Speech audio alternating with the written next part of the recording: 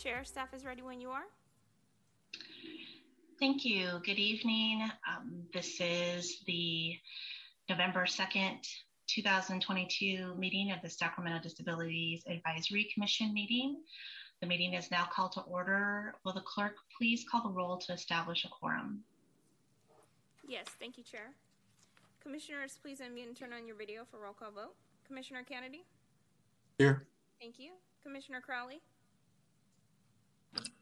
Present. Thank you. Commissioner Fink? Present. Thank you. Commissioner Hernandez Santana will be absent tonight. Commissioner Neal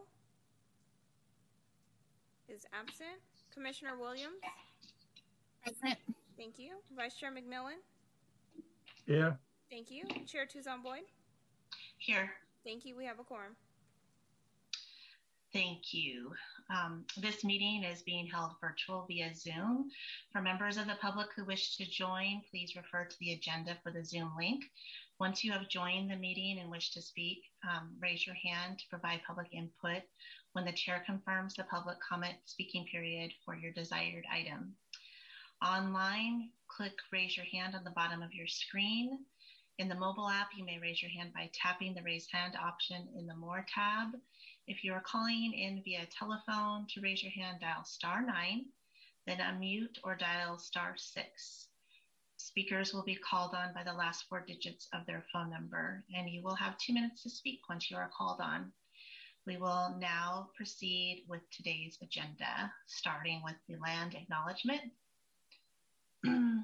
Please rise for the opening acknowledgements in honor of Sacramento's indigenous people and tribal lands. To the people of this land, the Nisenan people, the Southern Maidu, Valley and Plains, Miwok, Patwin, Wintun peoples, and the people of the Wilton Rancheria, Sacramento's only federally recognized tribe, may we acknowledge and honor the Native people who came before us and still walk beside us today on these ancestral lands by choosing to gather together today in an act of practice of acknowledgement and appreciation for Sacramento's indigenous people's history, contributions, and lives. Thank you. Please remain standing for the Pledge of Allegiance. Commissioner Fink, will you please lead us?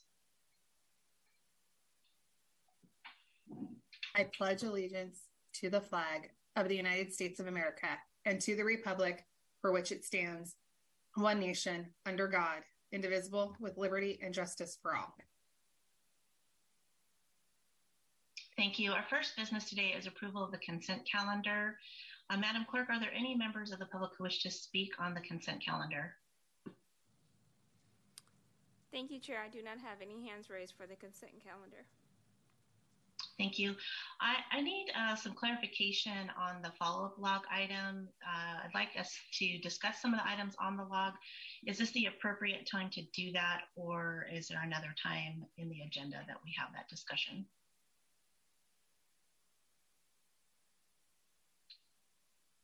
I'll take comment from staff or the clerk, please.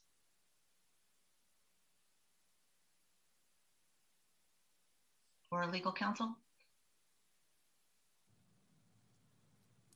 Hi, Chair. It looks like no one else is answering. Just to step in, you can pull it off of the consent calendar in order to have a discussion about it. And then once those edits are made, we bring it back into the next meeting on the consent calendar so you guys can vote on it. Okay, I would like to go ahead and do that. And as chair, pull the follow-up log from the consent calendar. So we will just be voting on the meeting minutes.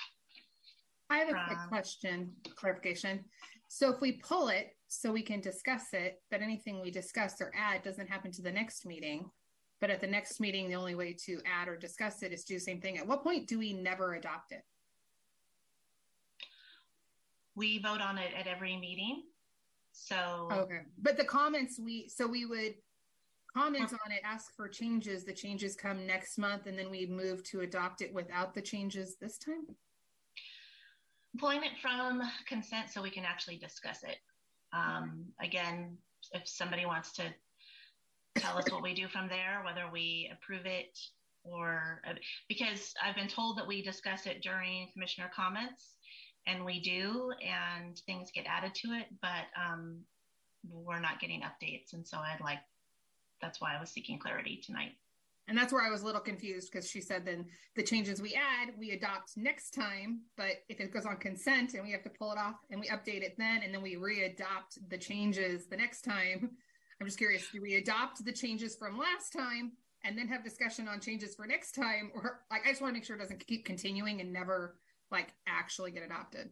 Well, stuff was added to it based on discussion that took place during the meeting, but that was basically a commissioner asking for things to be added. So I'm hoping for actual discussion, which doesn't typically occur under consent. Mr. Hicks, I see you turning your camera on and off. I know we were confused about this like a couple meetings before, and truthfully, I'm still not super clarified on how we're supposed to like really address this when it's a consent item. Yeah, so consent items are usually, they're non-controversial items that are dealt with in whole. You'll watch council, they'll have 10 items in their consent, and they're voted on as one. And so as Alexis said, if you want to pull this off and discuss it, then you can do that. You can go ahead and vote on the minutes. And since the chair has pulled this off, you can comment on it, and then I think you can vote on it separately with those comments and with those additions or taking stuff off of it. And then we would just be approving that at the next meeting. I don't know about that. Alexis, wouldn't we be approving the amended item, like making an amended resolution? Minutes. Yeah, the minutes are separate. So somebody says, I'd like to add this to the agenda log. Hey, look at item 3. We've addressed that. Let's pull it off of this at some point. Then, since you are voting on it, I think you vote. To me, it doesn't make any sense, and hopefully Alexis doesn't disagree with me. But if you are amending the agenda log to add items or take items away, then it would make sense to vote on it now, as opposed to waiting till next meeting. And then you say, well, what did we agree to last meeting? So hopefully that's consistent with what Alexis says. But I think you could say, make your edits now and then vote on it. And I certainly agree with the CAO. Okay, perfect. So we have separated the follow-up log from the meeting minutes. And so I will entertain a motion regarding the meeting minutes from our October 5th meeting. Motion for Mo Crowley. Second, Commissioner Williams. Thank you. So I have a motion to approve our meeting minutes from October 5th by Commissioner Crowley, a second by Commissioner Williams. Clerk, will you please take the roll vote? Yes, thank you, Chair. Commissioner Kennedy? Aye. Thank you. Commissioner Crowley? Aye. Thank you. Commissioner Fink? Aye. Thank you. Commissioner Hernandez Santana is absent tonight. Commissioner Neal is also absent. Commissioner Williams? Aye. Thank you. Vice Chair McMillan? Aye. Thank you. Chair Tuzon Boyd? I abstain on this one. Thank you. Motion passes. Thank you. So we will now take up the follow-up log. Is staff available to entertain our comments and questions on this item? Yes, I am. Perfect. Thank you.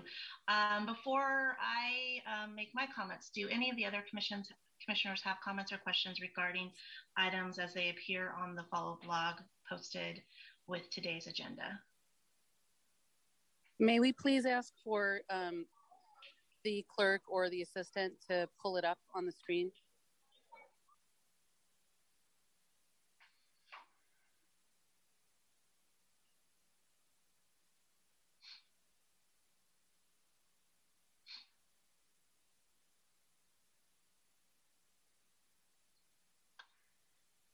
Alexis, are you able to do that for us? Yes, just one moment, Chair. Working on it right now. Thank you.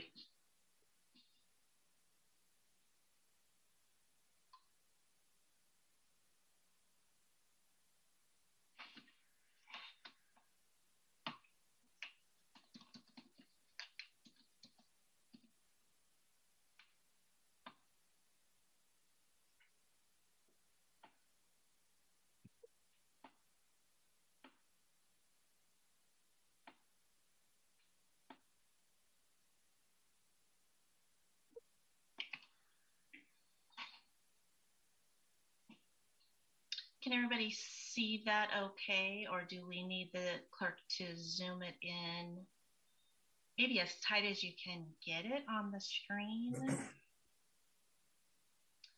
And then I will start by calling on Vice Chair McMillan. Yes, so thanks, Bernie. My questions were relating to the follow-up log in general, and I was I had planned to talk about this in the comment section towards the end of the meeting, because my questions are not about specific things on the follow-up log, but about the use of the follow-up log in general. So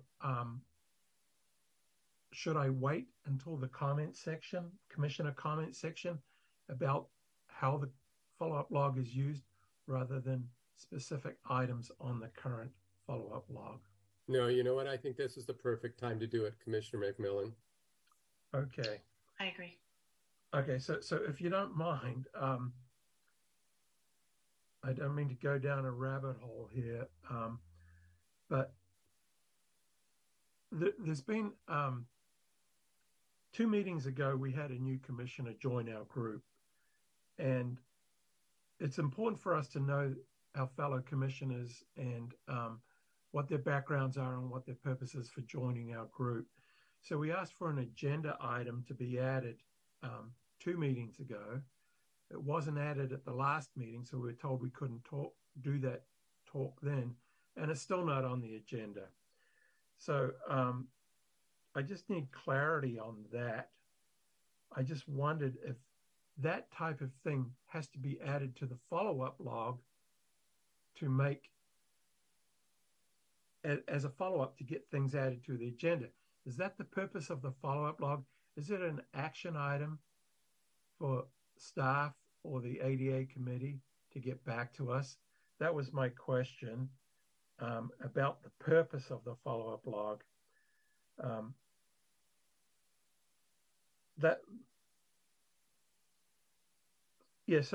So there's that. Is that what the follow-up log's supposed to be?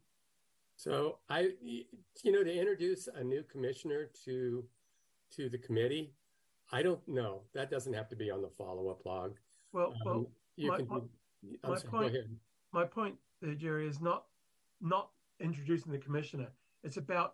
My point is more about getting something added to the agenda that doesn't get added to the agenda when it's asked. Is the follow-up log the appropriate place to note that? Because it's not in the minutes, because the minutes don't record that. You could watch the video to get that, but when we ask for something to be added to, we'd like to talk about in the next meeting, what is the mechanism to get that added to the agenda? Talking about the new commissioner was just an example of that, if you will. Okay, so it's not to beat a dead horse, but as far as a new commissioner, that's not something that should go on the agenda log. I mean, you could do that, that's kind of a ceremonial item, as it were. So no, but as far as stuff that you want on the agenda log, so what you would do, this is the perfect time to do it. The chairs pulled it off consent calendar. And so this is the time to say, hey, I'd like to have this added to the agenda log. And I think when we do this, when we add something to the agenda log, just to help Mr. Werner out and other folks, I think we need as much specificity as what you're looking for as possible. This is the time to do it. And then once, we go through the group and I'd like this added, and maybe Mr. Werner or whoever else could weigh in and say, hey, item 7, we've already dealt with that. Let's pull it off. And then at the end of this process, at the end of this item, then we vote on it, or you guys vote on it. I don't vote on it. So I'm hearing 2 things from Vice Chair McMillan. I'm hearing a request that had been made more than once to add an item to the agenda that still has yet to appear on the agenda. So it sounds like that might be a separate discussion under, or I don't know, and the second thing is the use of the follow-up log. So I too seek clarity, and I will call on the other commissioners who have their hands raised. These items have been on the follow-up log with the same comments unchanged for several meetings. And I know that I personally have forwarded contact information for more than one of those items to staff, for example, the language policy. So it seems to me that there could at least be an update in the language on the follow-up log. So I'm seeking clarity on how this is to be used. And then I will Commissioner Crowley, call on Commissioner Crowley, and then Commissioner Fink. Thank you for the time, Chair. I wanted two things to be added that are not present that have been part of city communications with the commissions as a whole. And so what's missing is the update from the ADA coordinator. There was great discussion in the past year about a team being developed within the city, and that accountability to the commission is missing from this current list. I would mention that I don't believe that that is the same as an update from the Personnel and Public Employee Commission, but to the spirit of what's being discussed, since that is one of the older items from March, it is the third. It would help if these were numbered for efficiency of our meeting time. So it's the third item down, March 2nd, where that I'm referring to for the Personnel and Public Employees update. And if anything, it should be updated to today's date to reflect how the city has redesigned how commissions as a whole are being managed, and that would be represented in lieu of, at this point, this update. The second comment is that when we look at the work plan, the annual work plan, so if someone could help me identify that as being an item, that is something that would never fall off of this. In fact, it was intended to be a way to properly manage the efficiency of this commission and to provide transparency between the city and our constituents that we represent on this volunteer commission. So I don't see it readily in my view, but if the team could help identify where it says work plan, that is a deadline. And what I'm trying to express is that we should update as of today's date, that the work plan, that annual work plan is reviewed in November, is voted on and agreed upon in December, and is ready for any new commissions and any new ordinances or anything that should be updated for January. And that has always fallen through the cracks. And that item in particular is to always maintain itself on the work plan. So that's not, but that is something that should be updated on the date. And those are my comments. Commissioner Fink? Yes, I was hoping, and I know this item was originally placed by the chair, but on the fourth item down on city projects presentations, I thought it'd be great to update the description of the request at the presentation on the city's homeless master siting plan and how it'll serve persons with disabilities. So last week, the city adopted a major policy shift to move a lot of the funding resources from the homeless master siting plan into affordable housing. So I thought it'd be a great time to update this, to get an update on that. I happen to personally, through our office at Paratransit, be involved in this. Paratransit is actually developing a project with the city that the city funded, $8.4 million for 100% ADA accessible development to serve persons with disabilities and others for 216 units. So I know there's action here.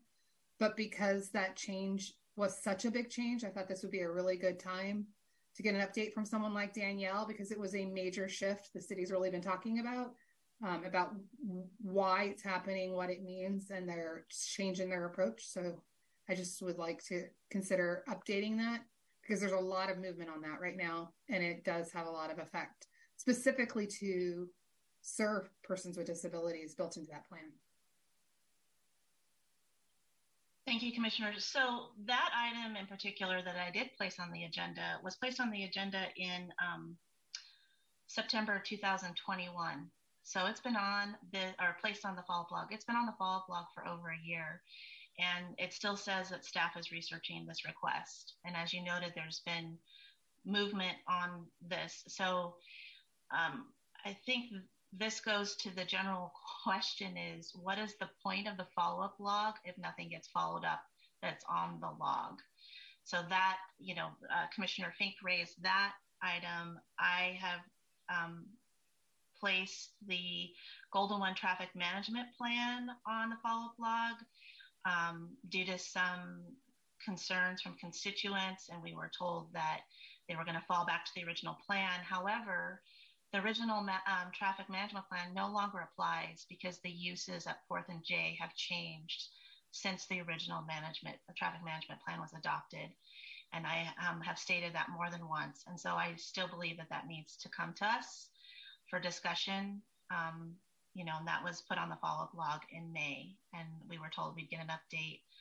And the update was that the Kings were going to go back to their old plan, but their old plan doesn't apply again because there's a hotel now at 4th and J that didn't exist when Golden One first opened.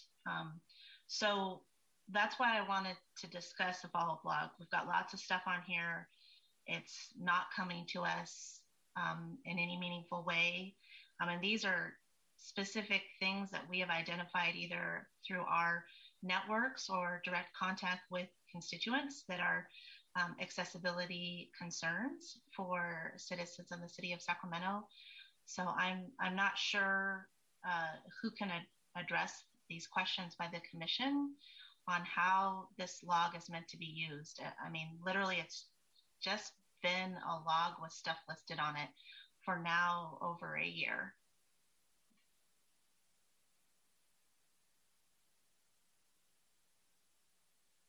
I can comment on a couple of these items. For example, the update on the top. So the update on the PP&E Commission and the annual work plan. Those are going to kind of be folded into almost one item.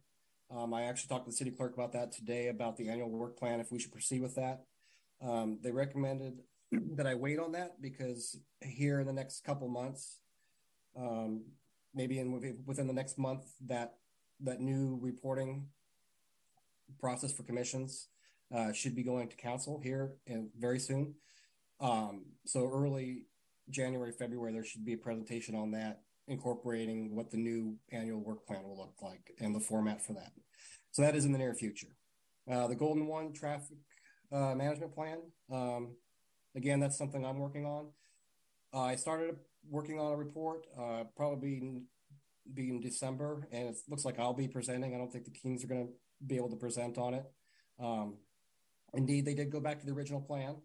The original plan identifies the 4th and J location, which is still accurate.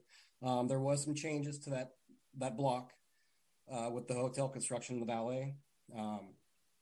However, the construction in that valet incorporated designs for an ADA drop-off area. So that was actually incorporated and planned when the traffic management plan was created.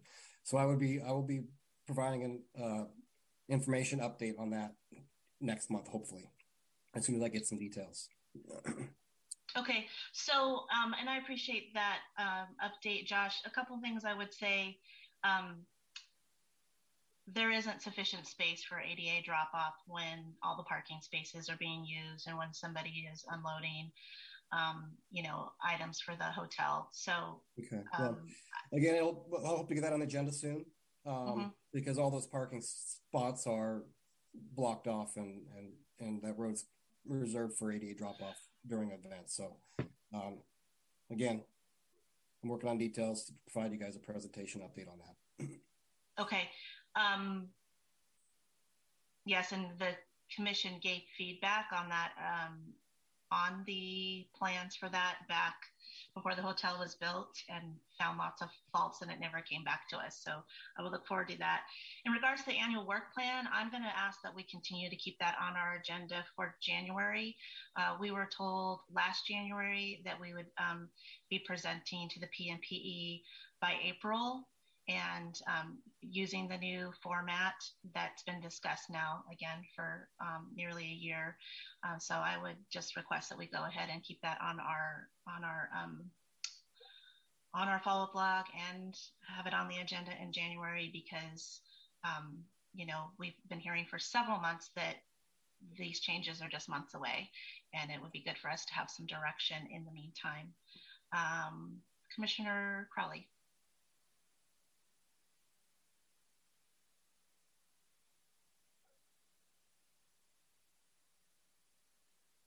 You are muted, Commissioner.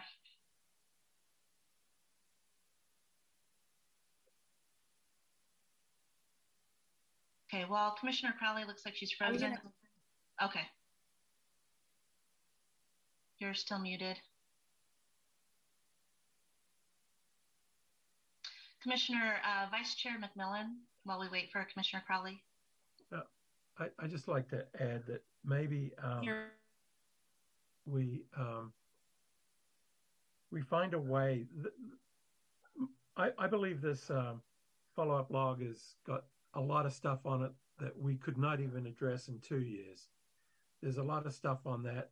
And to be fair, we do have a responsibility, and we've been asked to provide as much information to the city to help facilitate these things.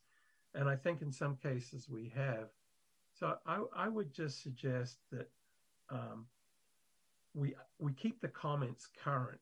If we feel that as the commission we've provided enough information, we should put that in the comments. And likewise, the city staff could provide comments back. Like Josh just gave us 2 good updates. If they were in the comments, we would understand where we are. And I'm not suggesting we bring this subject up every month to talk about this list, but it is a big list. And maybe we need to think about prioritizing or numbering them, as Commissioner Crowley said, as to what's important, because there is more than 1 year's worth of presentations on this thing. So that's just my suggestion. I don't want to spend every month going over this list, but probably quarterly or something like that. I do believe the annual work plan should be a quarterly thing that we do look at, but I'm just thinking that maybe we could use better use of the comments to keep us all updated on where we are. Thank you. Commissioner Crowley, are you able to comment? Yes. Go ahead. Yes. Can everyone hear me now? Yes. Okay, thank you. Sorry about that connection issue. I just wanted to be clear that the reason we're discussing it now is because we're trying to, as a commission, be more cognizant of the reopening, the end of emergency orders that the governor has identified for February. And it is very uncomfortable for me to not be able to have for my constituents any sort of recording on the website, for the city website, for a list like this, where my constituents are going to hold me accountable. So I concur with the vice chair's comments that this has turned into a list that we as commissioners are holding the city accountable to those projects that are important to this commission. As such, the dates that are identified on this work plan are outdated. They're not holding anyone accountable, as previously mentioned. And in order to reconcile that, we can do that effectively with being orderly on the work plan, adopting as a commission what's within our control.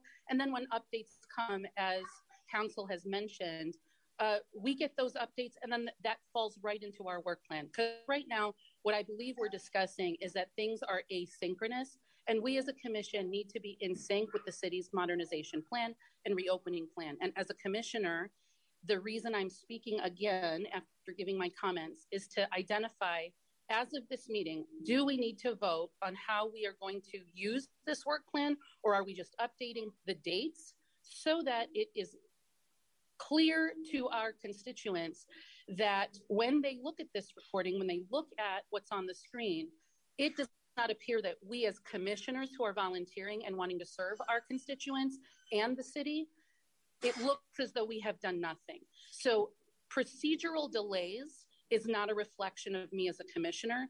And I believe that that can be rectified today by numerically organizing this chart and updating everything to what is contextually relevant to our meeting today, to the discussion at this moment, and those two examples that I gave. So I would appreciate if there are any other comments of which we can change the date of being discussed today, and that we as a commission are being held accountable to then, if we need to, push back, but hopefully just be able to have cordial discussions and accurately plan for when those items are discussed, so that I can go back to those people asking me when or what or how or where are things that are concerning this city able to be identified as it pertains to ADA.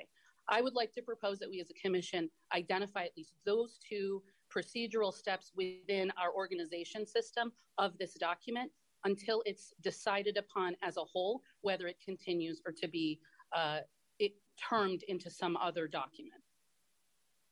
Okay, I don't know what that other document would be, but Josh, can I ask you a quick question in regards to the item that Commissioner Fink brought up, the homeless master siting plan?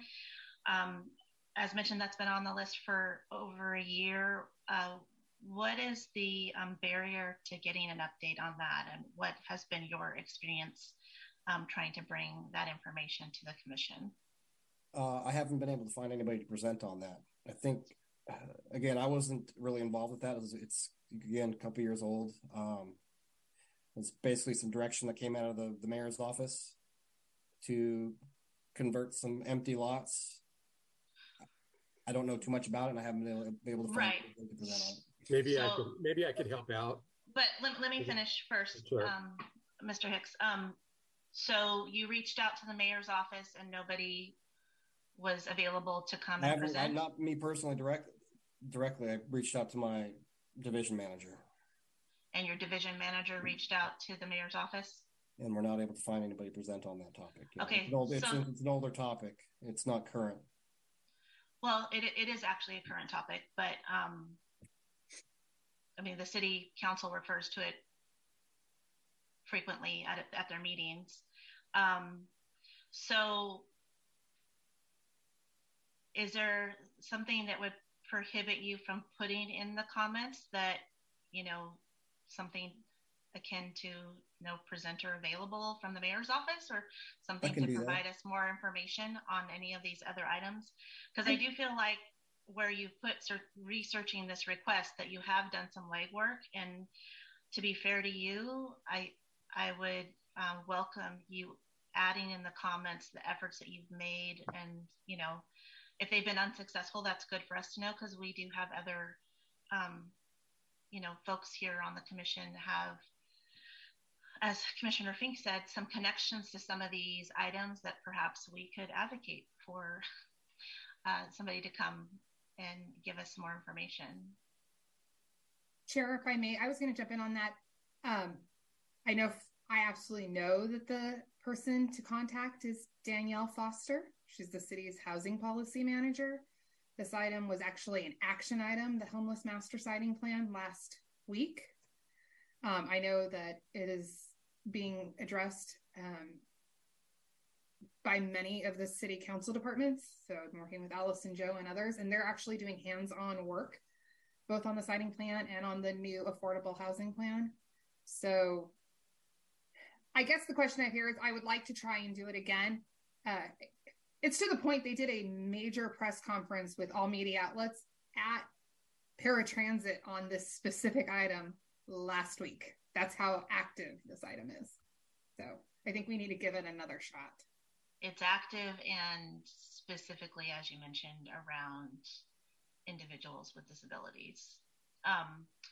So yes, Josh, if you would be up for updating the comments to better reflect your efforts, so that commissioners can weigh in, or for what it's worth, we just know where things stand a little bit better. All right, Mr. Hicks, I'm sorry I interrupted you. Do we then approve this follow-up log, or do we table it for another day? No, what I was going to say, I was going to try to help Josh out a little bit with the homeless master siting plan. And as Commissioner Fink said, there was a major policy change at the last council meeting. The difficulty with presenting on the homeless master siting plan was that it was kind of a moving target as to, what sites were being used. There were difficulties with a number of them. So it was a constantly evolving thing. So it's probably difficult to get somebody to actually come in and speak on that. So I think Commissioner Fink is right. If you want an update on this, there has been a policy shift. And if you can get Danielle Foster to come in, she'd probably be the one to talk to. And then I was going to, a couple of these other items I might be able to help on. Meeting accessibility. As I understand it, the clerk's office has contacted or retained a consultant.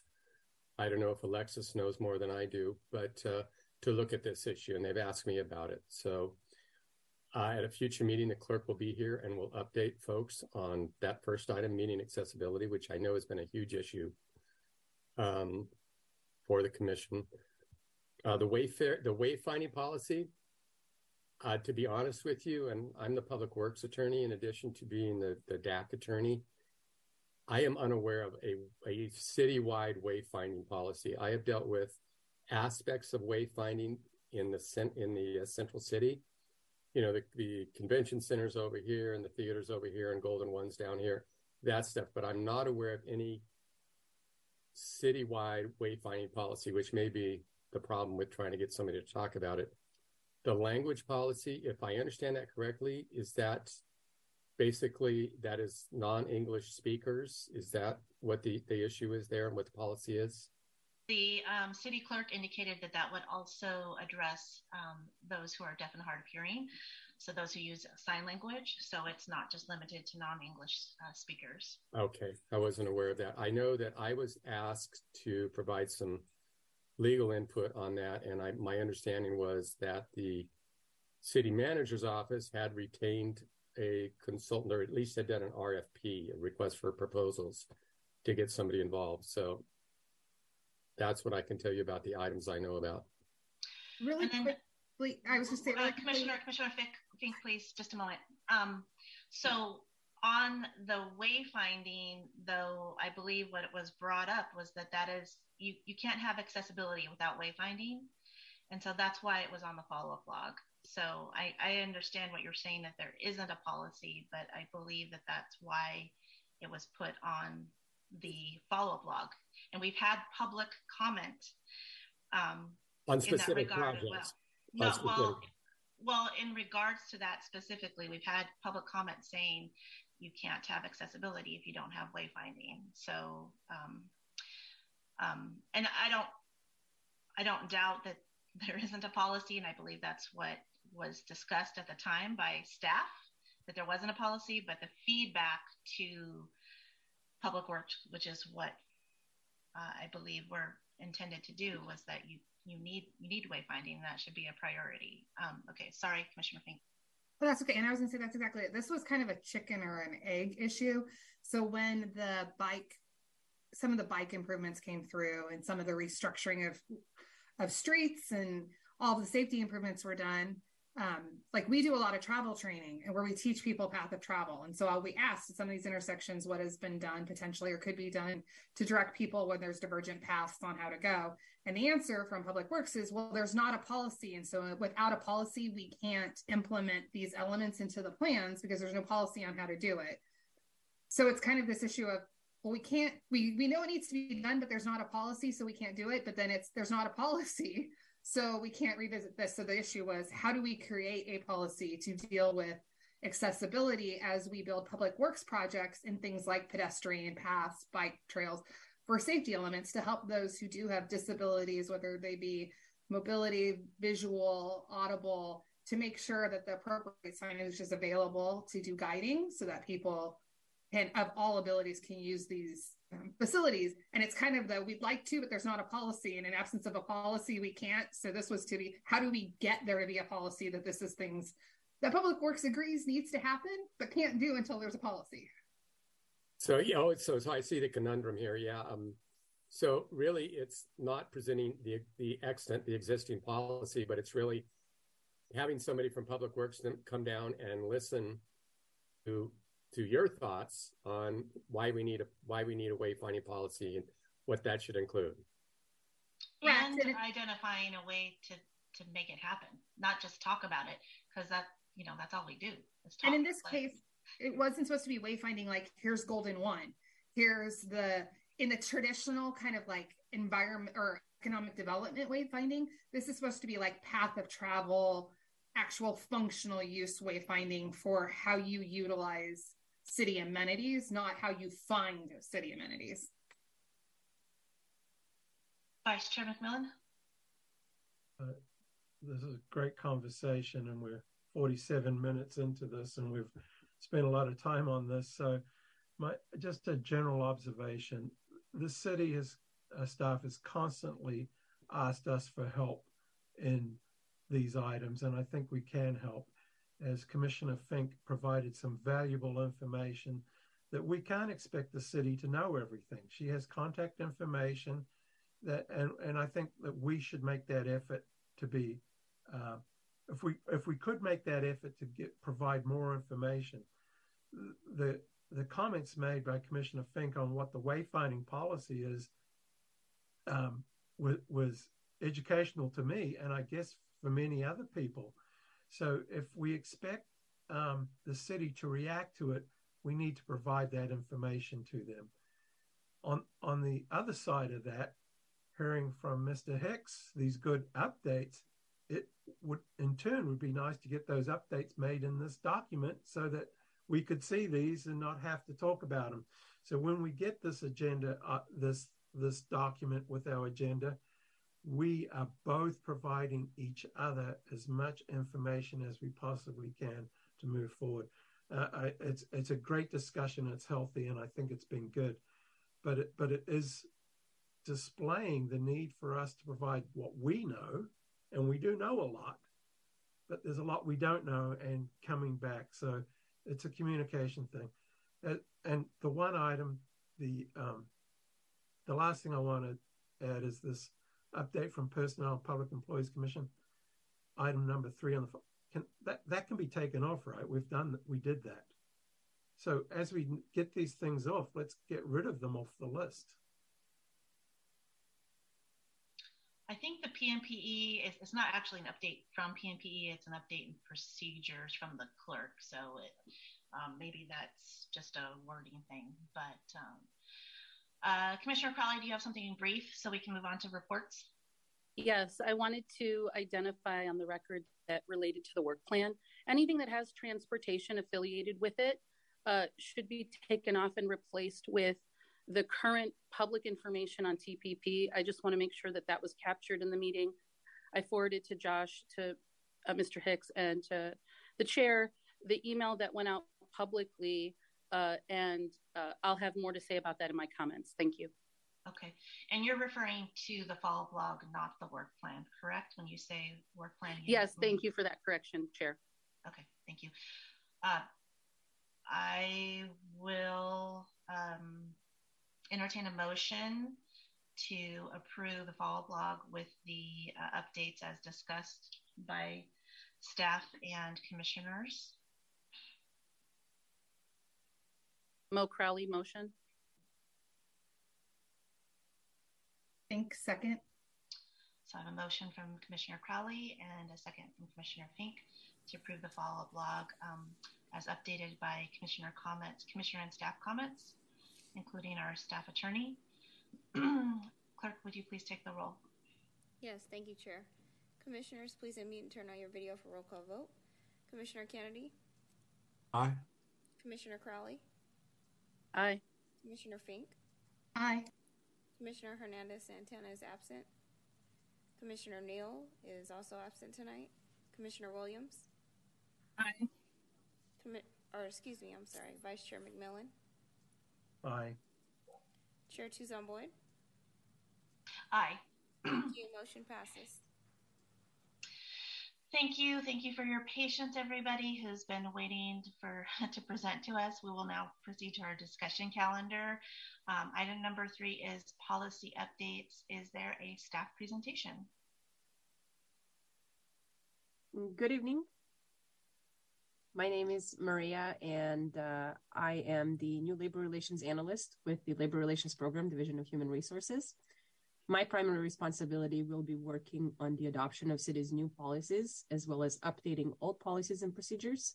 And it's really nice to virtually meet you all. The policy that I will be handing over to you guys for input will be the employee handbook policy.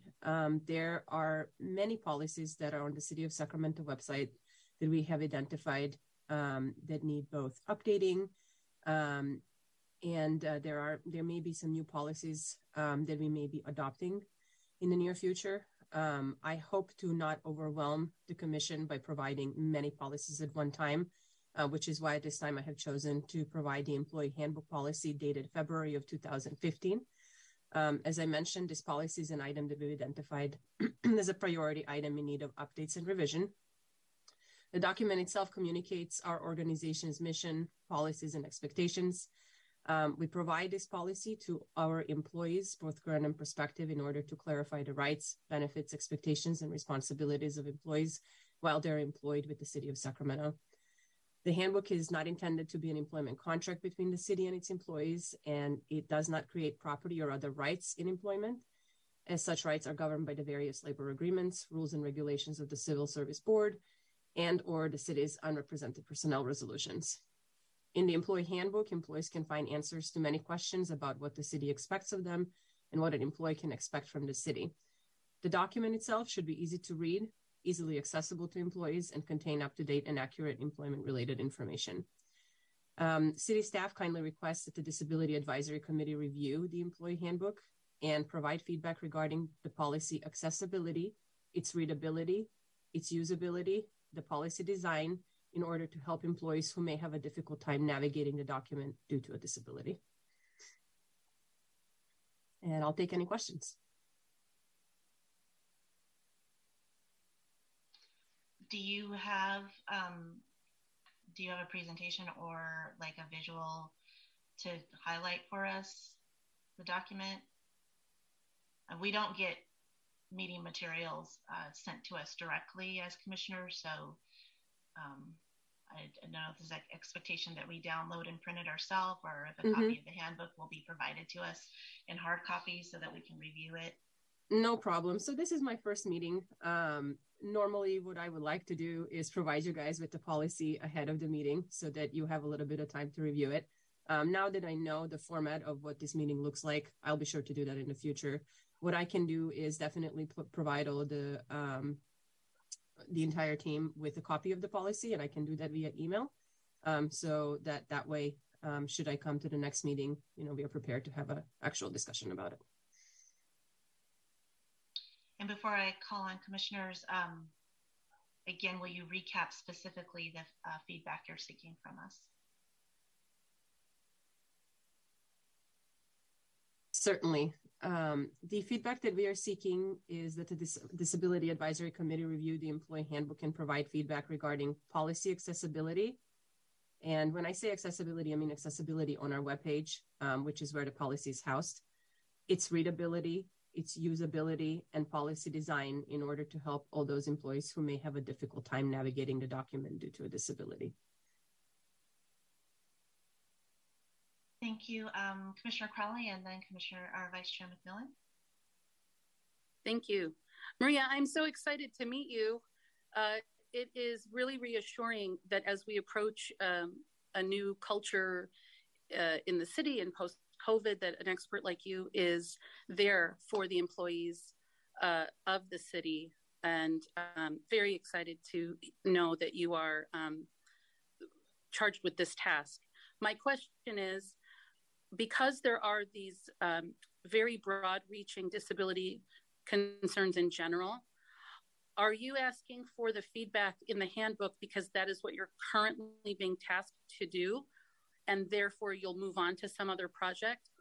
That's part A. Or are you just doing this handbook and you're going to defer to this ADA coordinator committee and, as Mr. Hicks mentioned, some consultant that may or may not be coming in the time that you're working on these updates? Can you explain a little bit more about your can you hear me? Okay, how you are accountable to reporting the current project, and if there is anyone who is an ADA expert besides the commissioner's comments for feedback.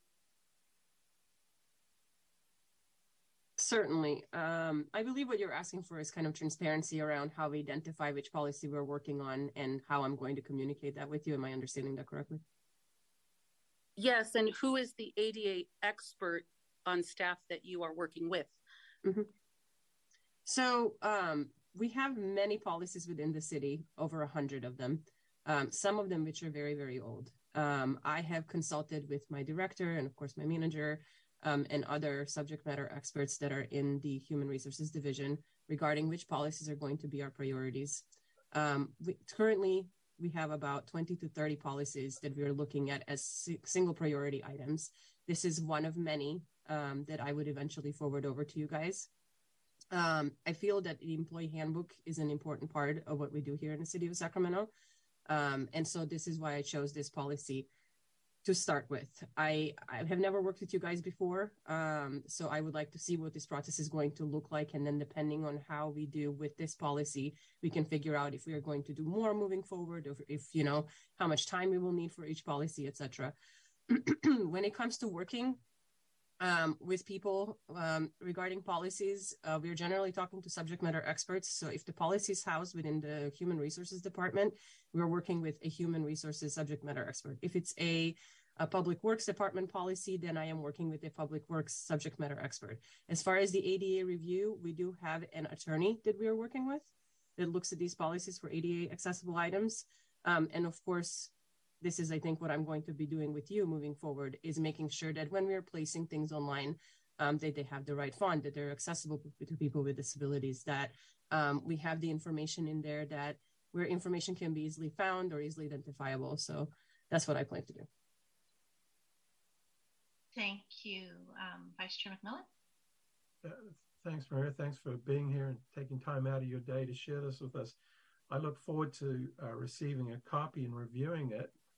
I assume my fellow commissioners will happily review it too. Knowing that this is the only forum where we as commissioners get to discuss anything, I'm suggesting that this needs to be added to an agenda item for a future discussion that we can take away from and read this individually, but we can only discuss it together in this forum. So it needs to be agendized for the next meeting or the meeting after to do that. So I just want to make sure it doesn't slip through the cracks and we don't get the opportunity to come back and discuss it as a commission. But thank you. And I know my fellow commissioners look forward to reviewing it and providing the feedback. We just need the opportunity to do that, and it needs to be an agendized item to do that. Thank you so much. I look forward to working with all of you. Thank you. And my question was actually around what the Vice Chair just mentioned. Did you have a time frame in mind when you would come back and receive our input and feedback? I think that we should reconvene possibly in a month. I believe that you guys meet at least on a monthly basis. I would be happy to forward over the policy to you. Let's see how far we get within the next 30 days. And then depending on how much we get done, we can figure out from there how often we want to meet. Great. So that is a request then to have from city staff and Vice Chair McMillan this item on our agenda in December. Thank you. Are there any, oops, I missed this out of order. Sorry, clerk. Are there any members of the public who have comments on this item? That's okay, Chair. Thank you. And just for the record, we did not have any hands raised on this matter. Thank you. Thank you. Thanks again for joining us, and we're looking forward to receiving that handbook and providing you feedback.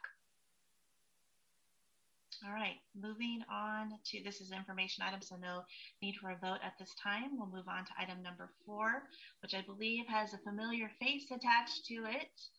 Welcome back, sir, the Downtown Mobility Project. Is there a staff presentation? Thank you, Madam Chair, Mr. Vice Chair, and other commissioners. I figured before I would jump into my presentation, I would just be on camera and say hi. I have missed you guys. It was a pleasure working with you guys when I had the chance, and I'm happy to be back. Commissioner Fink, I don't believe you were commissioner when I was working with this commission, but I do believe you presented for paratransit while I was working with this commission, so it's good to see you as well. For those of you who don't know me on site, my name is Philip Boulier. I'm a senior engineer with the Department of Public Works, and I'm here to talk to you about one of our exciting projects today. So let me see if I can figure out screen sharing, which is always an adventure.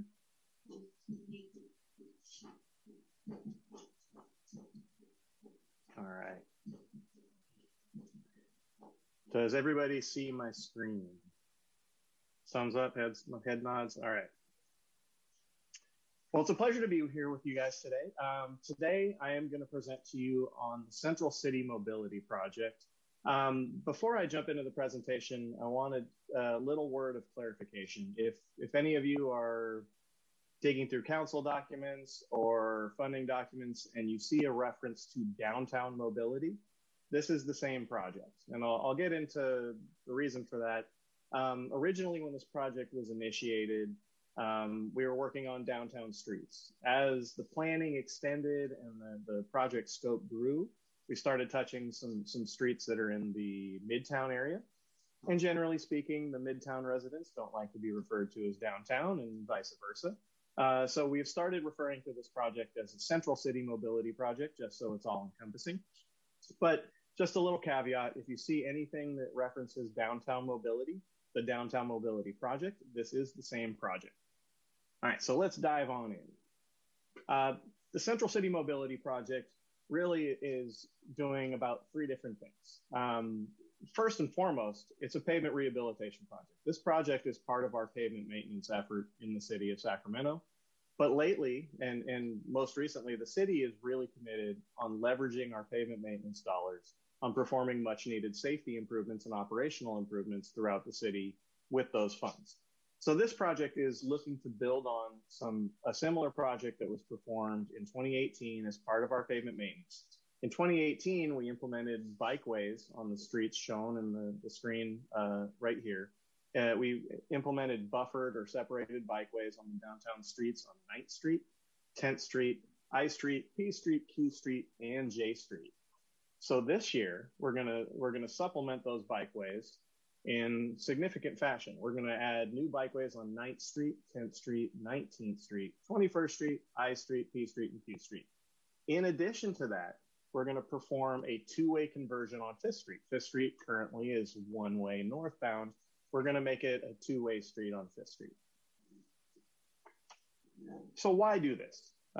There's, first and foremost, the separated bikeways. The city, a study was performed at one point. I'm not 100% certain on the source of the study, but essentially, of potential bikers, only 1 to 5% fall into the strong and fearless and enthusiastic and confident realm of bicyclists. And those are the cyclists that really don't mind riding adjacent to traffic or even with traffic when it's called for. But there's a very significant portion of the population, about 60%, that are interested but concerned. And generally, those people, given a suitable facility, they would happily use their bike instead of their car to get from point A to point B. They would like to use bike as an alternate mode of transportation to get to their destination. So if you look at the cross sections on the screen there, the top cross section is essentially what the existing condition is in downtown streets. You have parking adjacent to the curb, then you have a bike lane, and then you have the vehicular traffic lanes.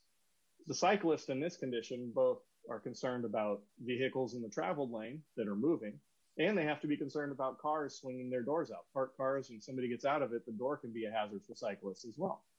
So a good representation of the type of improvements that we're implementing downtown is a parking protected bike lane, and that's the bottom cross section. In this section, you see that the cyclists are adjacent to the curb. There's a buffer area between them and the adjacent parked cars, to worry in case you're worried about doors swinging out into the traveled way or into the bicycle lane. And the vehicular lanes with moving vehicles are even further separated from cyclists because the cyclists have both a buffer zone and a parked car between them and moving vehicles. And this makes for a much more comfortable scenario for cyclists to ride in. And just to touch on what we're doing on Fifth Street, why would we do a two-way conversion? And there's a couple of reasons. One, it calms traffic. It's going to slow cars down. If you've ever been on some of the one-way streets that exist downtown, when all the cars are moving in the same direction, they feel a lot more comfortable traveling at higher rates of speed. It also just provides a bi-directional access for both bikes and vehicular lanes. A cyclist is not going to ride in a bike lane adjacent to or against the flow of traffic on a one-way road. It's much more comfortable for cyclists if it's a two-lane road and they have a bike lane adjacent to the vehicular lane.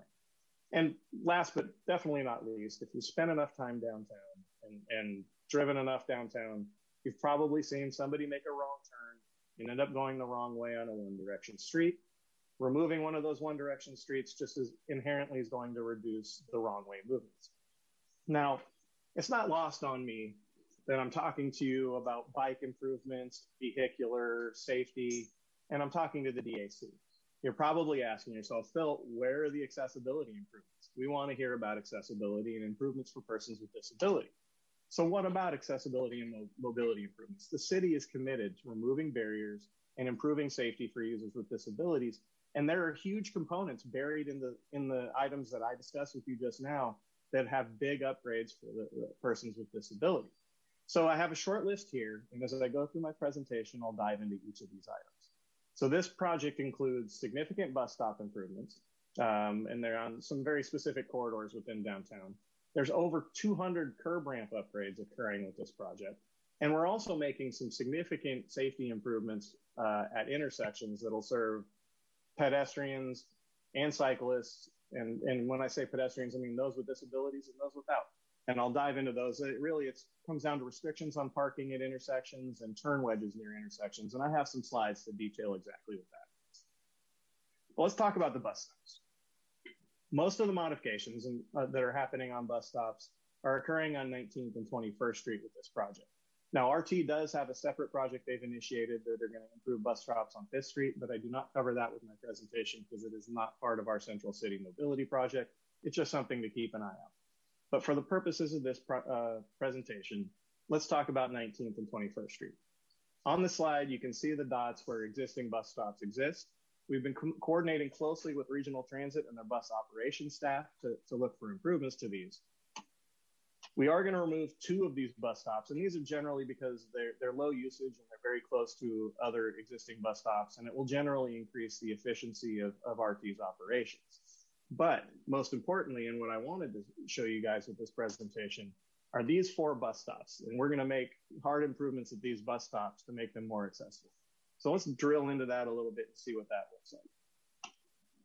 The first bus stop that we're going to improve is at 19th and S Street. And if you look at the photo here, you can see this is not a particularly accessible bus stop. The only thing this bus stop has is a sign and a bench that's placed within the planter area.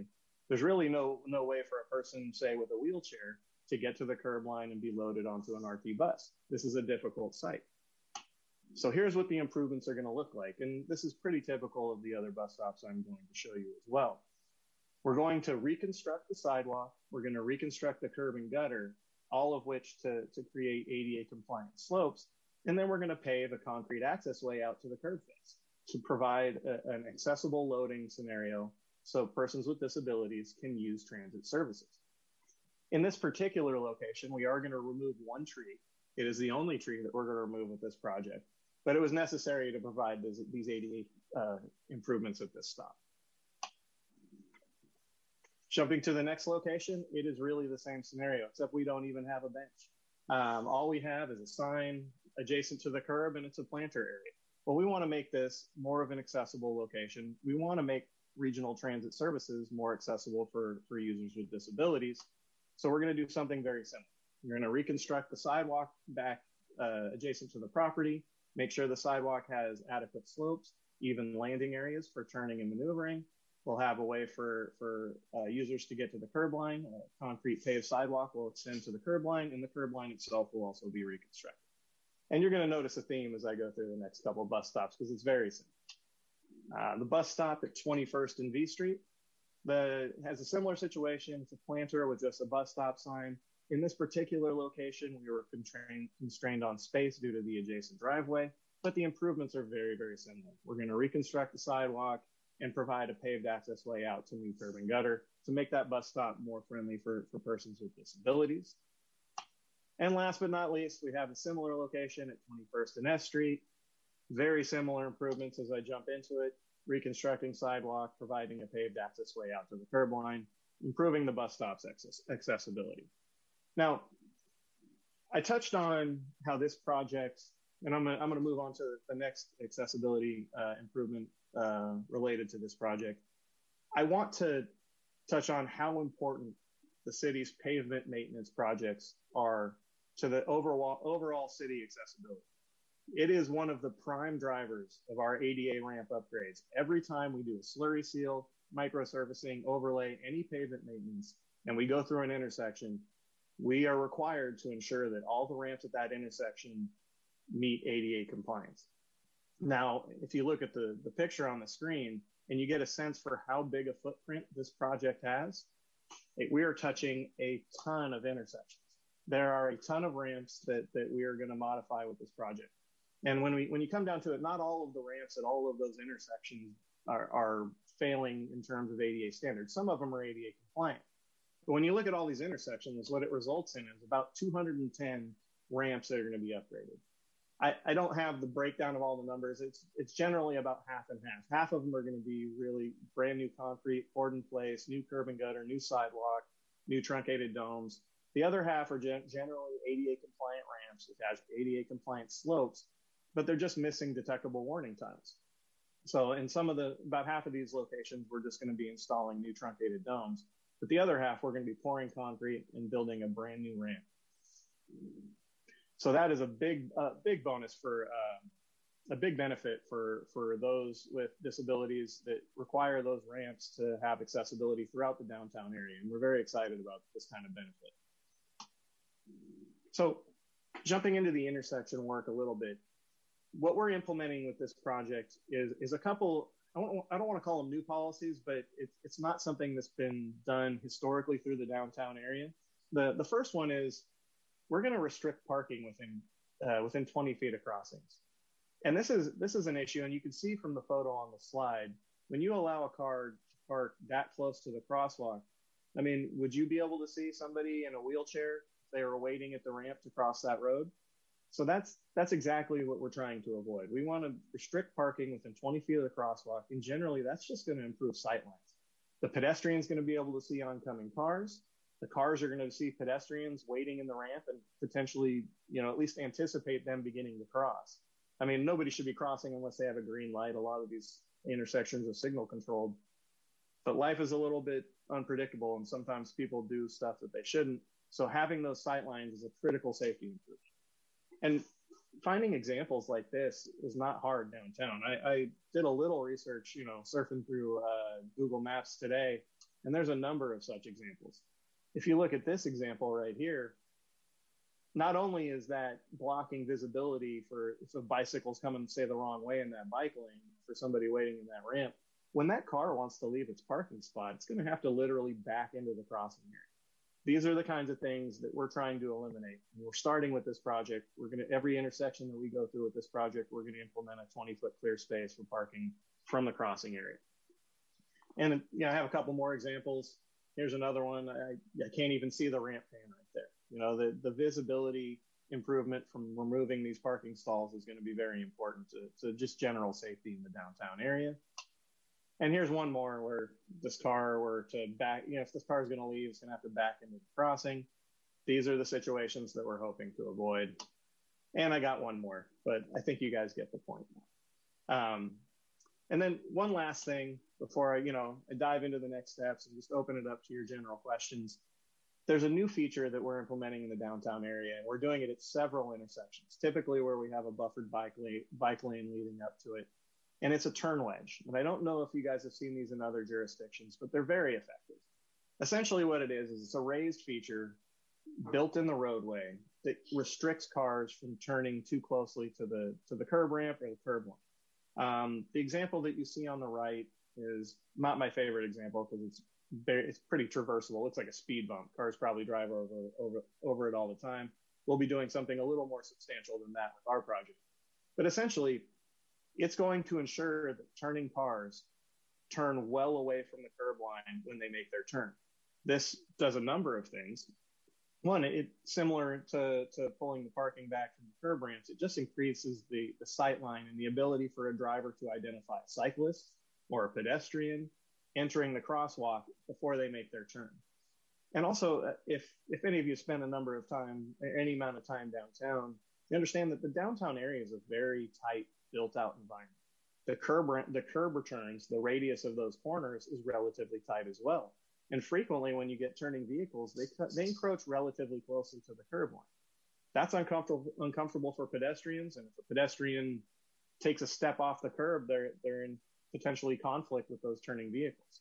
By putting these turn wedges in, these turning vehicles are going to be making their movement well away from the crosswalk and the curb ramps, and that drastically reduces the potential for conflict between crossing pedestrians and turning vehicles. And sometimes these turning vehicles can be a little scary when you're walking around downtown. So we're excited to make this improvement for pedestrians traveling around downtown. And this is a safety improvement for persons with disabilities and those without. It's just, it improves the operations for pedestrians trying to cross the road. And it makes vehicles get an extra second or two to look for conflicts before they make their turn as well. So I am going to open this wide open for questions, and hopefully I have all the answers for you guys here in a minute. But before I do, I just want to give you guys an idea where we're at with the project.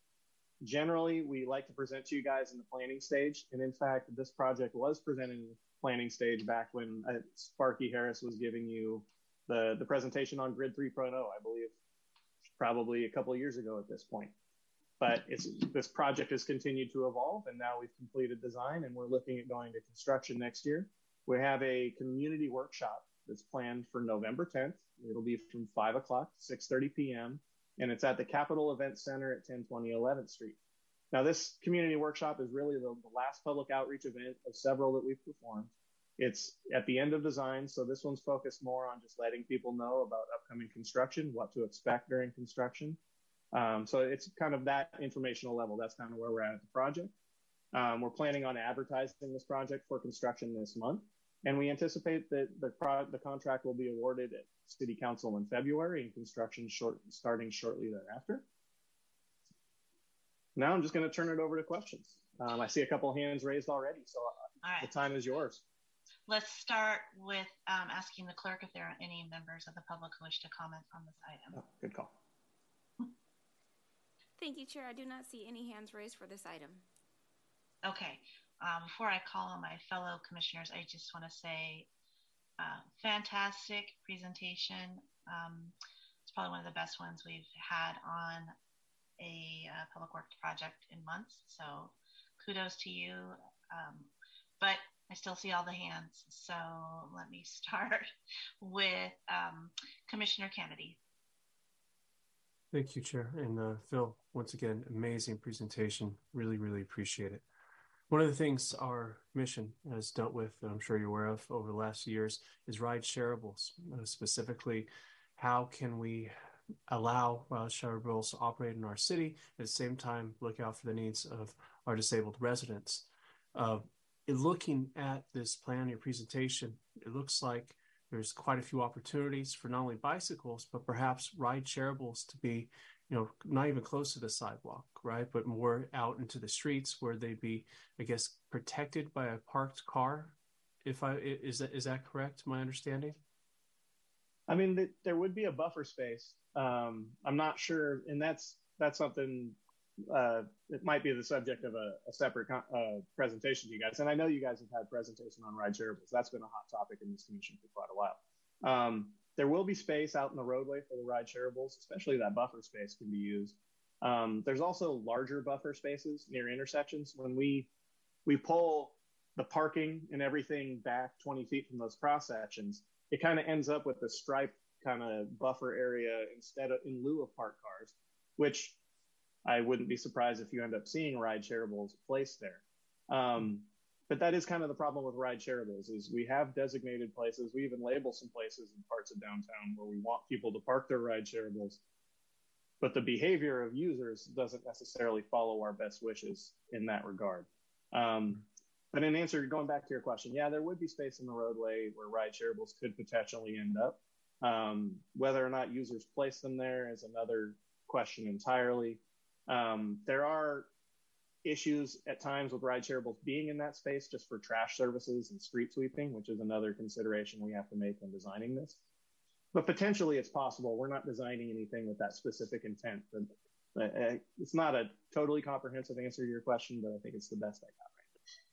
No, it's a great answer. Just the ongoing concern of not only where the ride shareables are being parked, but also where they're being used and how that interacts with somebody getting down the sidewalk in a wheelchair.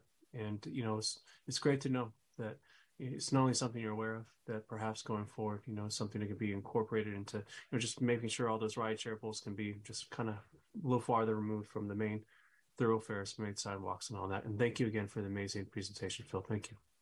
My pleasure. Commissioner Crowley. Thank you. Great to see you, Phil. Welcome back. I wanted to ask a question on behalf of our neighborhood associations, the National Night Out, the private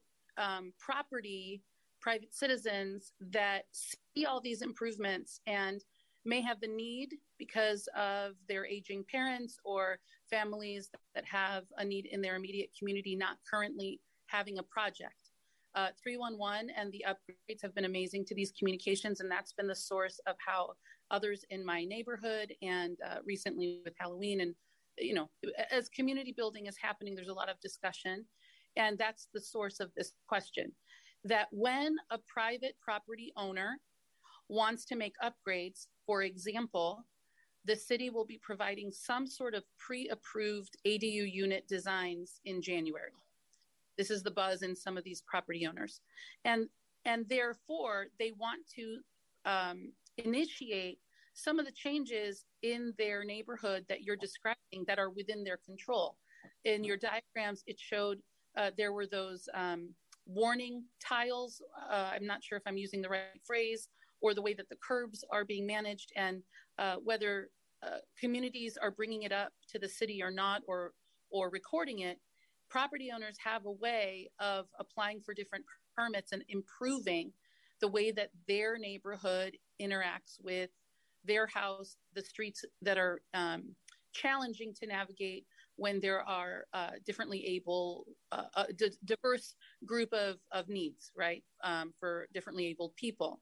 So that's the background. The question is, similar to the way the ADU units are going to be pre-approved, that last slide was very compelling, where you have an example of like a design, a map of sorts, or just sort of like a sketch that might be interesting to those who are putting up these ADU units. For example, the most specific example I can give is that when driveways need to be upgraded because of city trees that are up the concrete, or people want to have turf conversion and they want to redesign their landscape from what was previously happening, or as new homeowners in older neighborhoods want to invest in their home, there doesn't seem to be a way to point to these property owners how to invest in their property so that the part that's not covered by the city would have some sort of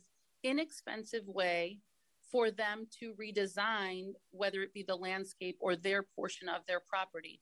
Is there anything like that that can be mirrored from this project, since it is an extension? I think I saw it's phase 3, and I look forward to going to that last workshop on November 10th.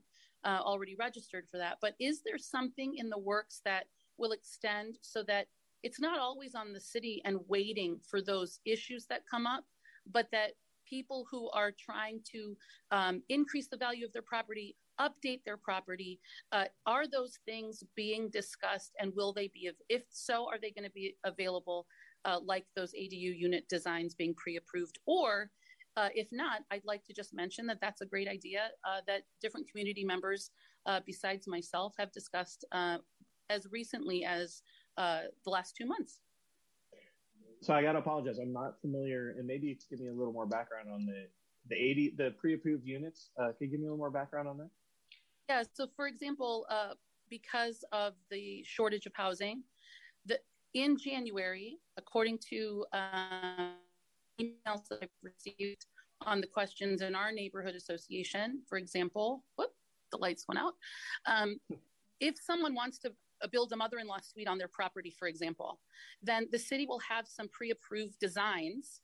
Maybe that's the word that I needed to use, pre-approved designs that then allows the property owner to seek permits to make changes. So in the case of, like, the city has the sidewalk that you just described, it happens to be a bus stop, but that same model and same design can be applied in very different scenarios. So we walk around our neighborhood and you see, oh, the city took care of these 4 sidewalk tiles and this little chunk, but the entire rest of the curb, or the neighbors across the street and the kids are tripping and everyone's buying weird signs from Home Depot, and the homeowners, not the homeowners association, but the neighborhood association and the police department and, the shelters and the feral cats, and, you have this entire conversation. Would be so nice that outside of this committee, is there a thought that these simple designs, when they're made citywide, that those people who are seeking those permits and making those changes are going to have those accepted to them, so they don't have to pay that money towards those designs, because we know the city already approved it for the bus stop. Maybe it's going to be approved here, especially when the applications have to go through planning and permits anyway. It just makes the process more efficient. And I'm just extrapolating from your presentation. This is something that I was planning to bring up November 10th, but it was just a nice segue, because the graphics that you presented were so easy to understand by a common person that I think the staff would find itself interested to explore if you give the people something that they don't have to go around and have red tape for, that you can just pick and choose and save everybody some money and time, that the neighborhoods would improve and make it a more universal design for those who have the means to do it. And that's the context with which, like I said, coming from different community groups, that I'm presenting the question. Yeah, and that's a very diverse question, because there's a lot to unpack there, right? So if we're talking about accessory dwelling units, like mother-in-law quarters, on-site improvements to the homeowner,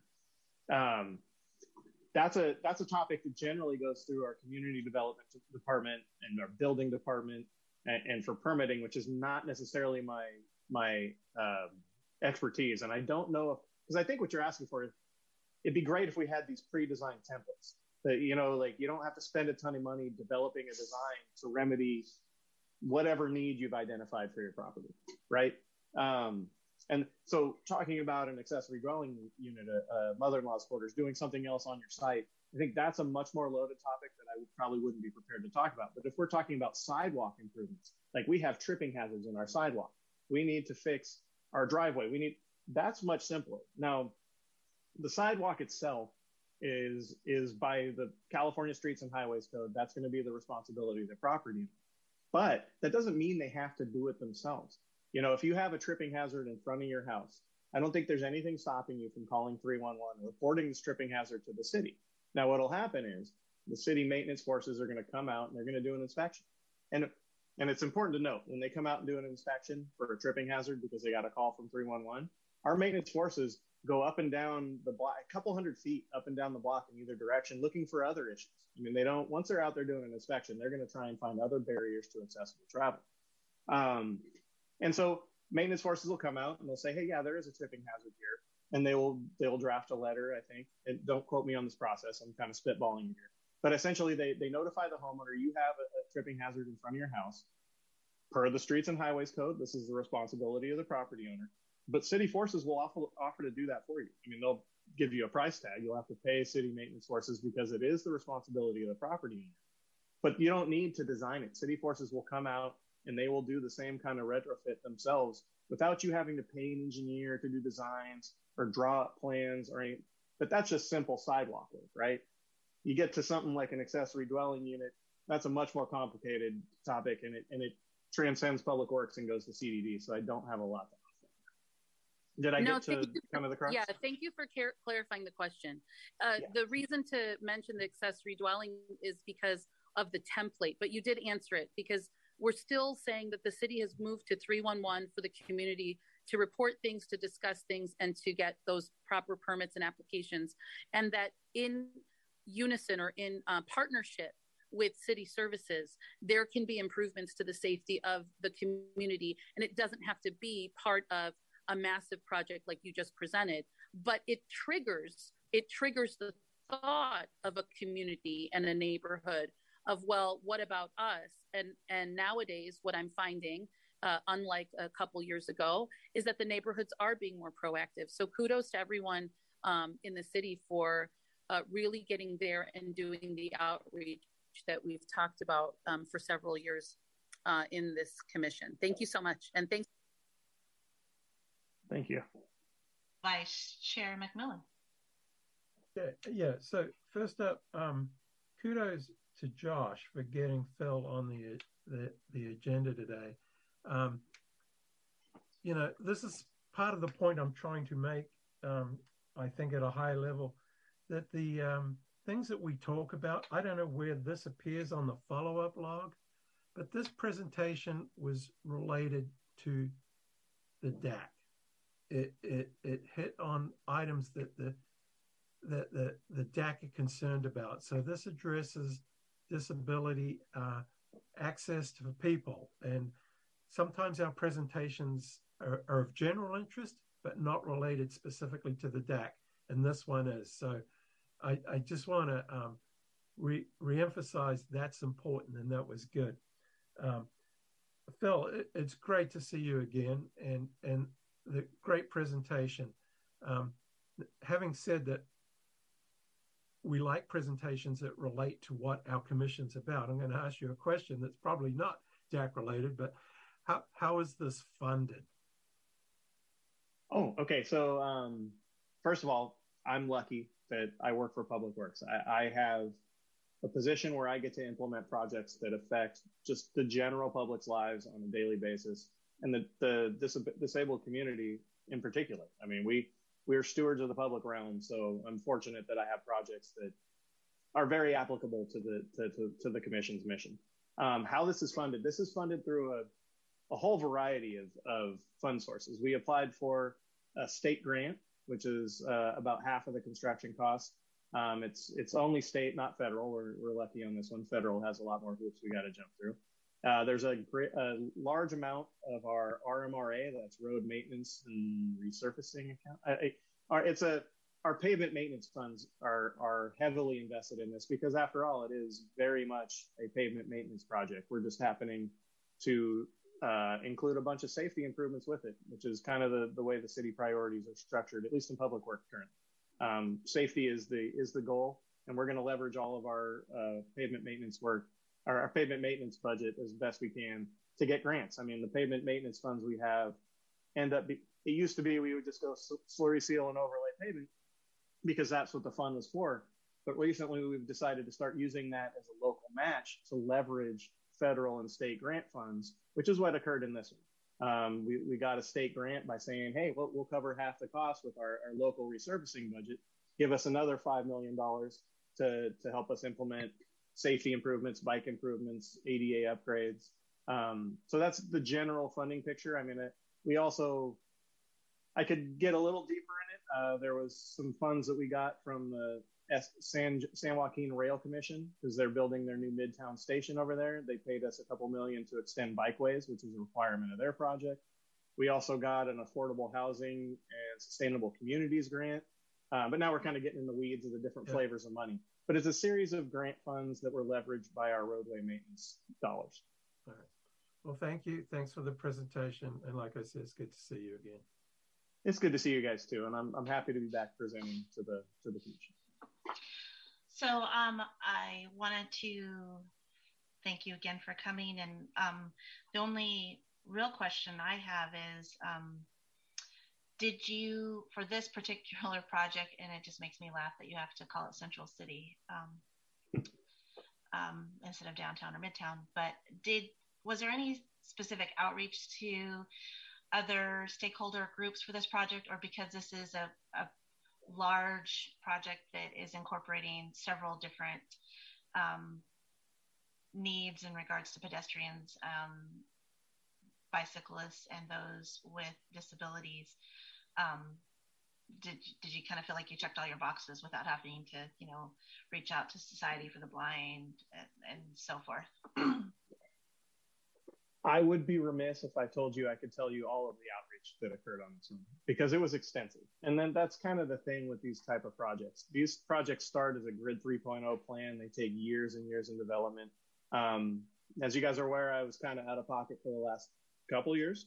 But I know that there's been multiple stakeholder outreach meetings. I think this is the third or fourth community workshop that we're doing on the 10th. I know we've worked with all the PBIDs, Midtown Association, Downtown Partnership, but I know that our public outreach firm, AIM, has reached out to other advocacy groups as well, but I just can't tell you exactly all the ones because I wasn't around for that effort, unfortunately. And then my only other follow-up question, you did refer to some of the changes that have already taken place in the Central City with those protected bike lanes. I'm probably not using the right words, for example. Have there been any takeaways with the changes that have already been implemented that helped guide some of your design work on this project, or is it just simply in line with what those changes already were or already have been? Does that make sense? No, absolutely. No, there were definitely lessons learned when we implemented the improvements in 2018, and it could be as simple as we learned. I think the city ended up buying some special street sweepers that fit down these bike lanes to keep those free from debris. I think pulling parking back away from intersections and driveways, I think we started pulling them back a little bit further in this improvement than we did in 2018 because we got a few complaints here and there. But we did make little minor operational improvements based on the feedback we got from the 2018 project. So that there were little tweaks to the design. It's the same concept, but when you do a project like this, you make tweaks. It's really at intersections and conflict points where you start saying, oh, well, we could do it slightly different next time. Maybe it improved visibility here. So we made those kind of slight edits to what was done in 2018, but it's really minor changes based on feedback and performance we observed from the previous improvements. Okay. And then one other question in regards to the bus stops. So I'm gathering from your presentation that the sign for the stop is RTs, but the infrastructure that supports the riders is the responsibility of the city? Or is that not, is it just because of where it's located, a street, sidewalk adjacent? That's actually that's a mixed bag. Okay. Because, when we have projects and we generally we coordinate closely with regional transit. And if it's within the scope of the project and we have the ability to make these kinds of upgrades to the bus stops, we're going to do it. But at the same time, I can't say it's only the city's responsibility because RT themselves is initiating a project down Fifth Street to improve bus stops on Fifth Street. Okay. So both agencies do their best to update infrastructure as needed to improve their services to the community. So it's not really a one or the other thing. RT is our partner in this, and we work very closely with their bus and light rail operations, depending on which facilities we're touching with the project. Great. Thank you very much. We hope to be seeing you more frequently now that you're back. I got a lot of projects, and I'm sure I will be back soon. Okay, fantastic. So this item is also for review and feedback, so no vote is required. And we will move on to the next item on the agenda, which is commission comments, ideas, and questions. Commissioners, please raise your hand if you have something you would like to share during this period of the agenda. This would be your opportunity to chat about things that you're doing, things you'd like us to discuss. And I see Vice Chair McMillan. Thank you. I had a bunch of stuff I wanted to talk about, but it kind of got derailed with the discussion of the log, the follow-up log. But I'm still not clear on the process for making sure that the HR policy thing is going to get agendized for the next meeting. So I just hope that that happens. I don't know how to make that happen if it's not on the follow-up log. And to the comment that I brought up earlier about wanting to chat with the new commissioner, unfortunately, last month, Mr. Hicks, you weren't here, but we were told we couldn't do that because it wasn't on the agenda. So a little bit of confusion there. I think that this commission, we celebrate success that the city makes and the commission makes. The Tim Haley Awards are indicative of that we celebrate that. And last month, Chairperson Boyd brought up improvements made, the captioning of the meetings in the chamber that wasn't there. She also acknowledged the print version of the agenda having the language in there for the ADA statement. And, those are good things. We should recognize and celebrate those things in a way. But the point I'm trying to make is that I think that the disconnect between city staff and this commission should be looked at a little bit. My understanding is that there is an ADA committee being formed. My hope and wish is that the ADA committee would become part of this meeting in some formal fashion, because it's the only way we get to communicate. And I think that if we use this meeting and those people are present, we can have these open discussions, and we could alleviate some of the miscommunication or the misunderstandings or the lack of communication that was apparent earlier in our meeting. So I'd just like to comment on that. And what I really don't know is how to get that message across. And that's why I was asking, is the follow-up log the way to put things on the log so they get followed up for the next meeting? And I'm not clear on that. The other thing is that sometimes in the past, I know as vice chair and chair, we used to get a draft agenda of the meeting minutes prior to the meeting so we could provide feedback. That hasn't always happened. And I'm just hoping we could get to some agreement that should be and can be a good process. I looked at the new ordinance that the PPE, there is nothing in there that mentions a process around agenda creation, agenda review, and feedback. So I'm thinking that it's agreeable that city staff could prepare draft agendas regularly, feedback, so maybe we don't have this confusion about, oh, heck, it's not on the agenda again. We got to wait another month. Just comments, thoughts to take away.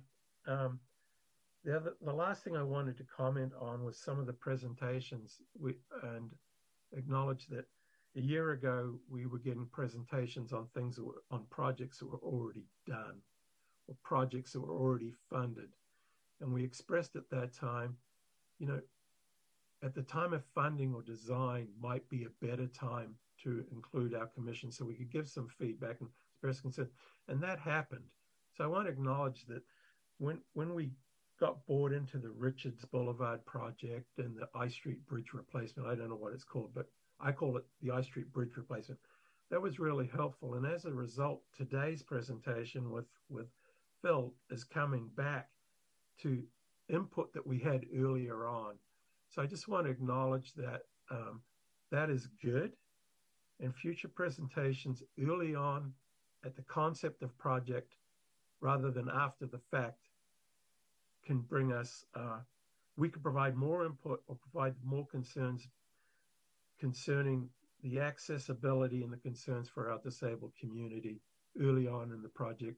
Often after it's funded and designed, it's too late. So some positive feedback on some of the things we've seen. So I think the only thing that's not clear to me is how do we, the role of the follow-up log, or how do we get agendized items agendized? That's it for me. Thanks. Thank you, Vice Chair McMillan. Commissioner Kennedy, I saw your hand raised. Do you still have something you'd like to say during this point?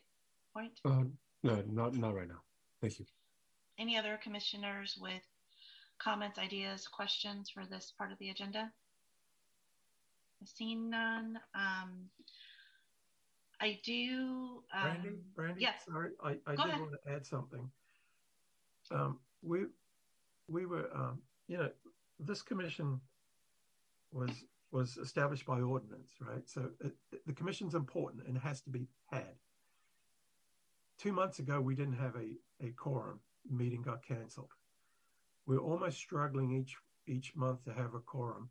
Several meetings ago, maybe a meeting ago, a comment was made that the city would do something to help us recruit new commissioners. Again, I don't know whether it's happened or not because I haven't seen anything. It may have happened, but I really want to reiterate that point, the importance. We're losing Commissioner Santana. I think we have an opening. So my ask or point to the city is, how can you help us recruit and get new members? We got a new term coming up in January. So sorry, I didn't mean to, I forgot that, but I wanted to add that back because I'd really like to see, maybe it was done, just not communicated to us, but help recruiting. So I will follow up on that.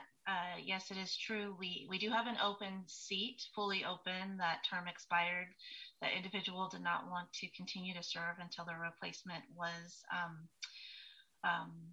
approved by the PPNE and council. Mr. Santana had agreed to continue to serve when his term ended. And has been doing so, and found out at the last meeting that he could have a whole nother year due to the change in the language around commissions, boards, and committees. But he has since informed the clerk and myself that he was absent today, but he will be able to come. He's planning to be here in December, but that will be his last meeting, and he can't continue to serve. So then that opens up 2 spots on our commission. And I had reached out to the city staff that puts out the City Express because they had done an article in their e-newsletter seeking applicants for another commission or committee. And knowing that we had 2 open seats since June 2021, I reached out and asked if they could do the same for us. And in August, they indicated they would. I have followed up a couple of times to see if they needed assistance because it sounded like it would be happening sooner than later. And it's been a couple months and I haven't heard anything back. So perhaps staff can follow up with them on that. So that would be great to have that out there. I do know that when the PNE last met, it was noted by the chair, Vice Mayor Ashby, that we had open seats and that we didn't have enough applicants to fill those seats. And she had asked city staff and commissioners who were in attendance at that time to help with recruitment. So, that was an ask of the PP&E as well. Moving on, I do have a concern. It's specific to my area of the city in North Natomas. We have a lot of realtors who are putting their open house signs in the curb cuts and on sidewalks every weekend. And I wanted to find out if there is a way to work with city code enforcement to specifically target my community for enforcement. That's an ADA access issue. It's also an access issue for people who are riding their bikes, walking. I have tried to use 311. It does not work because by the time somebody comes out, of course, that sign has been moved off the sidewalk because it's only there for a few hours. But that doesn't mean that it's not a barrier to clear paths of travel. So that's something that I was hoping to get some feedback on, and I would appreciate if somebody could reach out to me on that.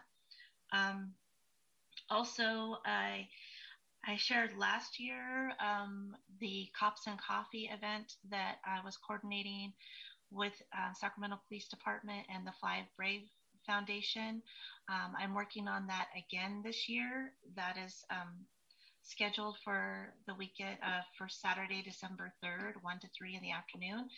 I will, when the flyer comes out, I will ask staff to forward it to all of the commissioners because we will not be meeting again until after that occurs, but I would love to see you guys there. The point of this event is the goal of this event is to expose not only the police officers, but members of the ID and developmentally disabled community to each other, like have an opportunity to interact and interface when you're not in crisis and build those relationships and connections in the community. So that is all I have. Seeing no other hands, we will move on to the Tim Haley Recognition Program Ad Hoc Committee update. I thought we were going to have this actually on our agenda this month, but seeing we didn't have an item. So Commissioner Kennedy, do you have an update from your ad hoc committee? Yeah, thank you, Chair Boyd. So at this point, and based on what we shared at our last meeting, at this point, we are going to open up the nomination process via correspondence between Josh and I. The goal was to have the nominations in by November 18th. So my hope would be an email would go out after this meeting from Josh to my fellow commissioners requesting their nominations. In addition, I'll include the language of the requirements and everything we shared at the last meeting, what the requirements are and the parameters behind, who can or cannot. It's pretty simple. It's what we've worked on in the past. But my hope is after this meeting, Josh can send out an email. We get those nominations by the 18th, which allows us and our committee to review those nominations, and with the hope of eventually not only sharing the nominees at our December meeting, but presenting the awards in January, very similar to what we did last year, very similar time frame. Commissioner Kennedy, do you have a number of awards, or do you, can you refresh my memory?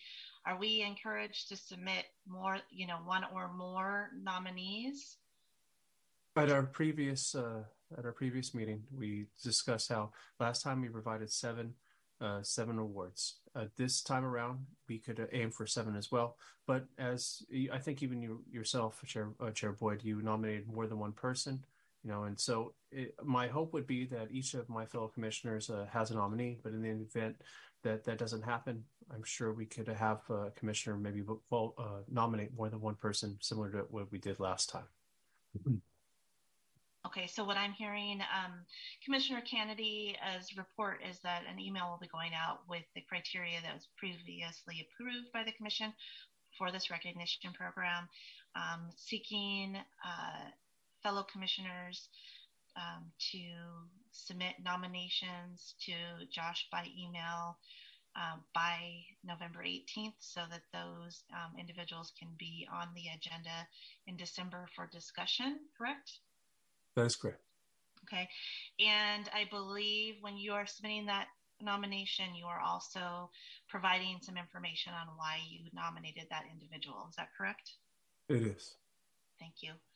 All right. Anything else to add on this item? I'm very much looking forward to sharing these awards, presenting these awards for our second time now, and honoring those in our community who go above and beyond to help our disabled residents. Okay. Thank you, Commissioner Kennedy, for coordinating that again. So the next item on our agenda is the Public Meeting Accessibility Ad Hoc Committee update. The ADA complaint is part of the outcome from that committee. I had received a communication from the city clerk saying that there was an update. Unfortunately, I teach on Wednesdays and have a full-time job and have to run home to get on Zoom, even though I work literally right across the street from City Hall. So it will be so much easier to meet in person. I wasn't able to have a phone conversation. I did invite her to speak during matters not on the agenda or during our follow-up log item. So hopefully by our next meeting, we will have some sort of update on our complaint. Clerk, are there any members of the public who wish to speak on items not on the agenda? Thank you, Chair. I do not have any hands raised for matters not on the agenda. Okay, so there was a supplemental item sent out by email just prior to the meeting. There was an e-comment regarding somebody who had applied for a city position, and there was a little bit of discussion about whether that was appropriate for the commission. I will say that I looked up this position on the city's website, and it does say that there is a requirement to have a Class C driver's license for this job. However, individuals who do not meet this requirement due to a physical disability will be reviewed on a case-by-case basis. And I believe that the individual who sent the message was concerned that he would be, without having that type of driver's license or a physical disability, is not eligible for the job. So that might be something that we just talk about as these HR policies come to our commission. It's kind of a reverse concern than what we're used to seeing, but I do see that it could apply to us in terms of giving some feedback to the city. Anybody anything else to add at this point? Seeing no hands, this concludes today's agenda. Thank you, everybody, for your participation. The meeting is adjourned.